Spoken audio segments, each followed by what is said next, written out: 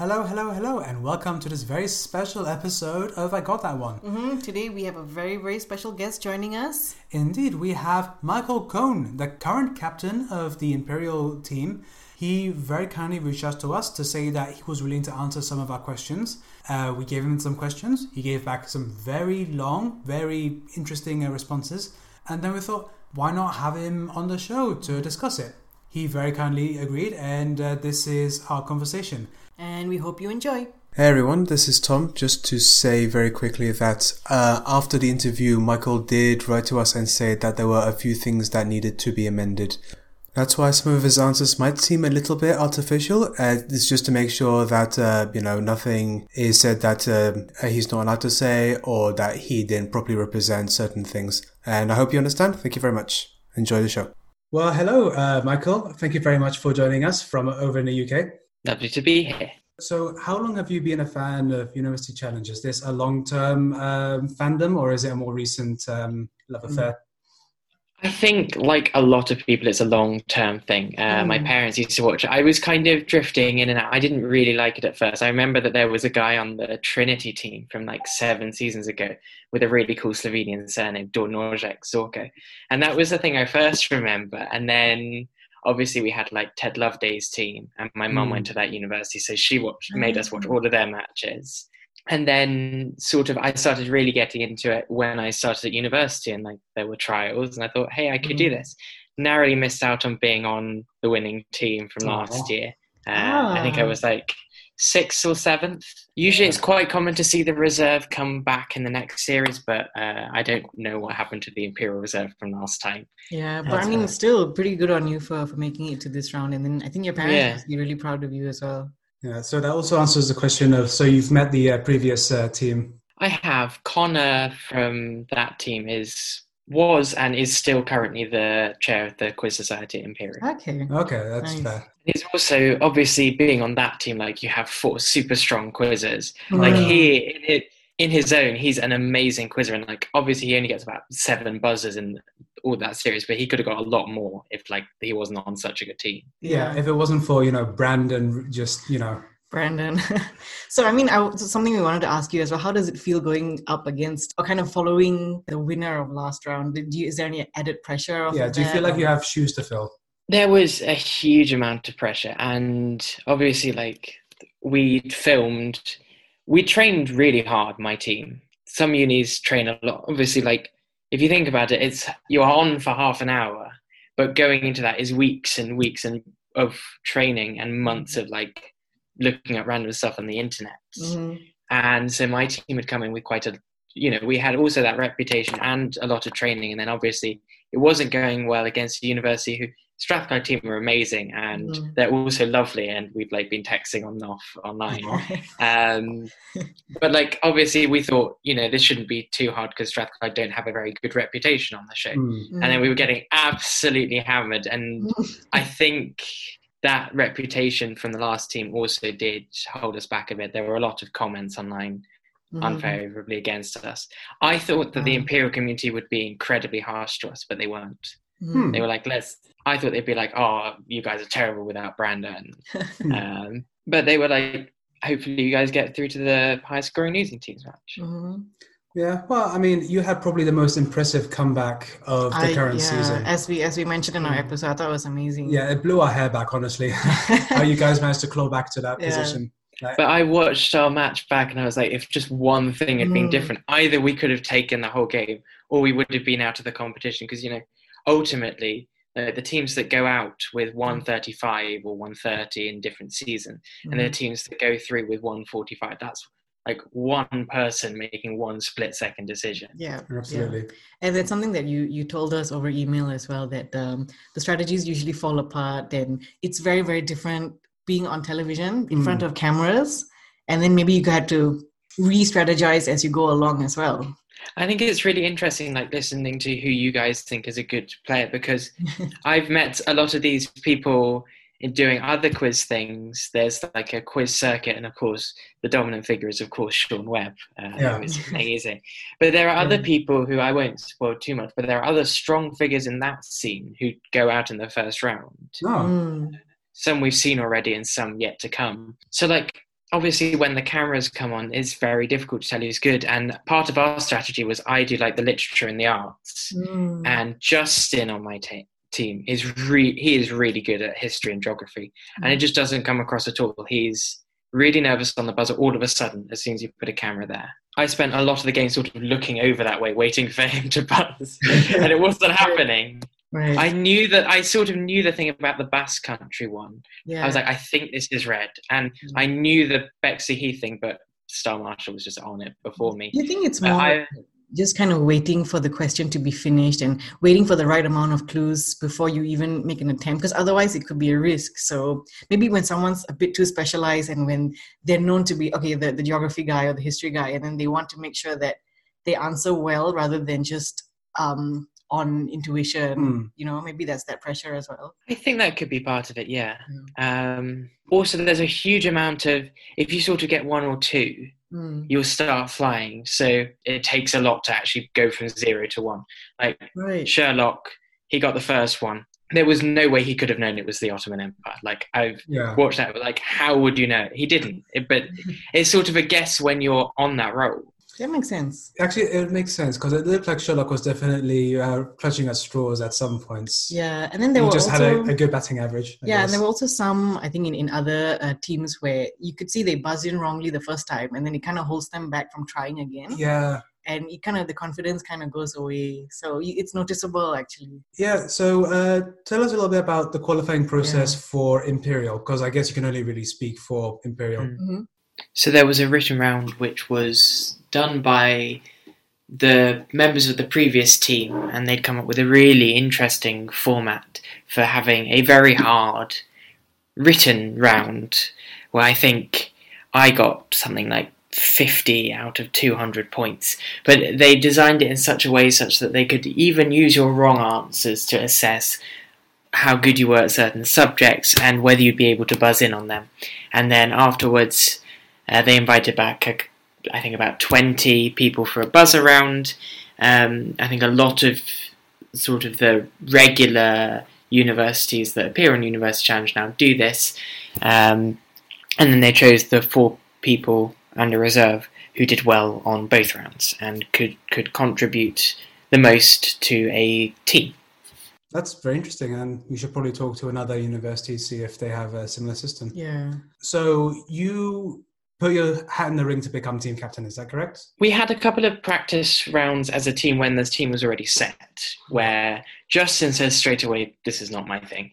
Mm-hmm. And Katie, Imran and I were trialing it out, and even though at the time I was by far not the highest scorer on my team, I was terrible when we first met, like awful.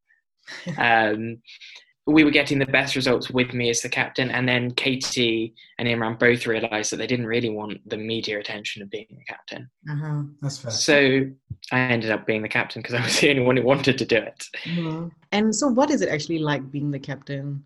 So obviously, when I watched my match, I wasn't quite aware of quite how, like, of the proportion of the camera spent on the team, how much of it is on the captain.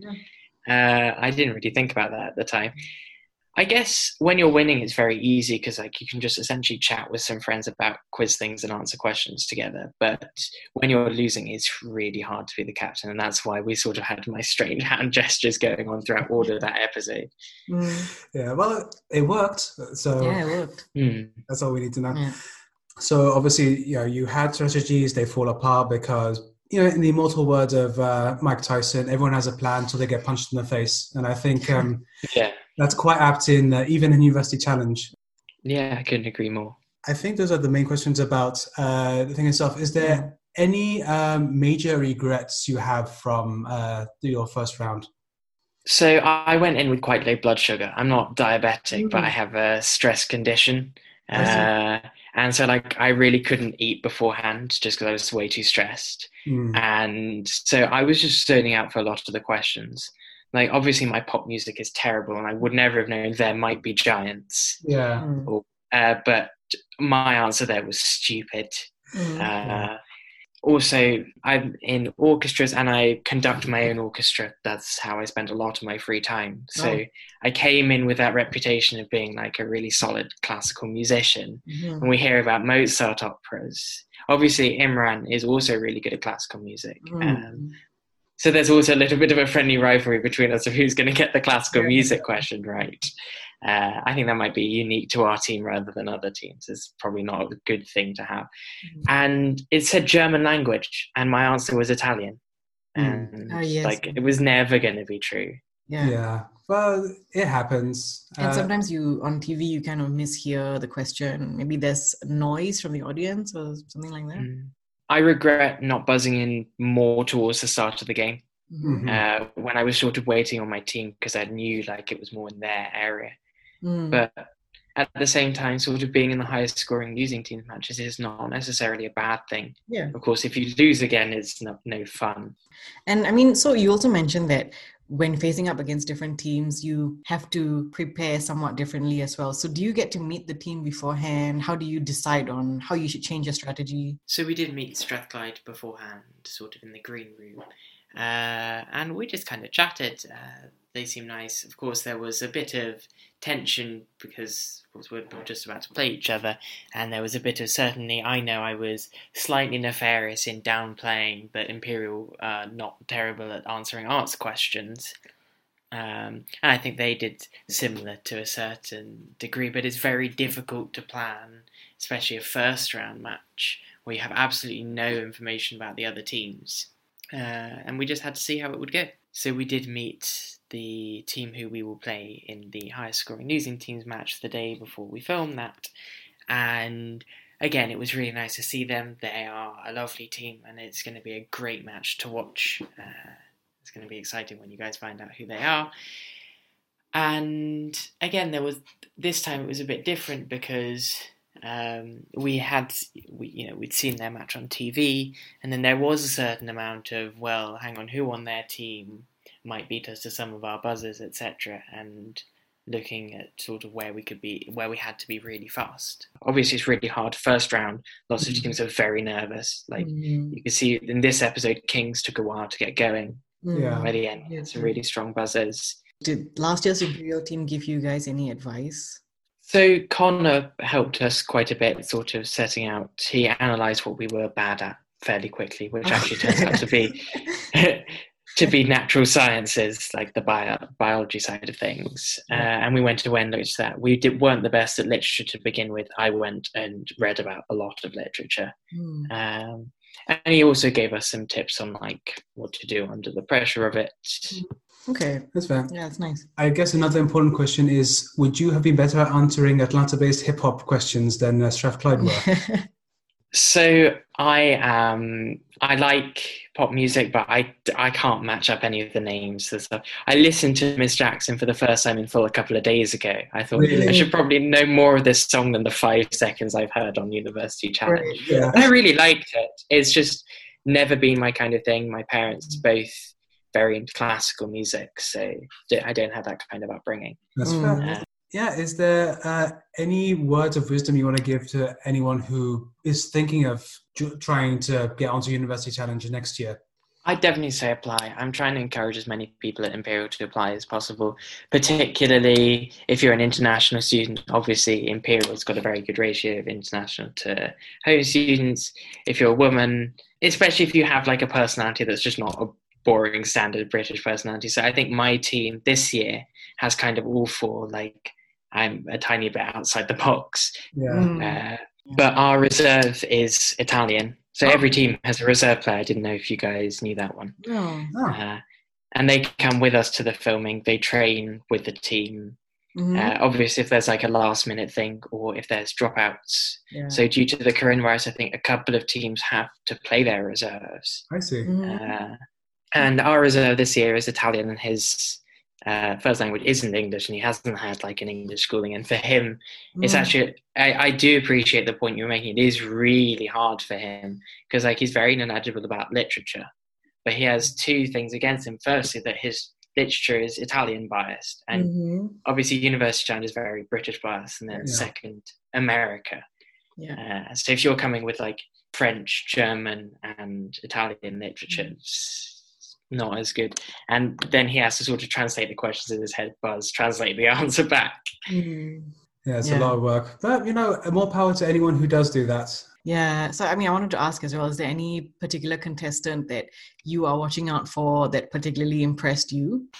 I think lots of the teams this year have actually impressed me. Of course, standouts being St Andrews, a really well-rounded team who I don't think I've actually seen a team who's just generally quite so fast as they are. Of course, Corpus Christi have their standout player, Sean. I thought actually Exeter were quite good even though they lost.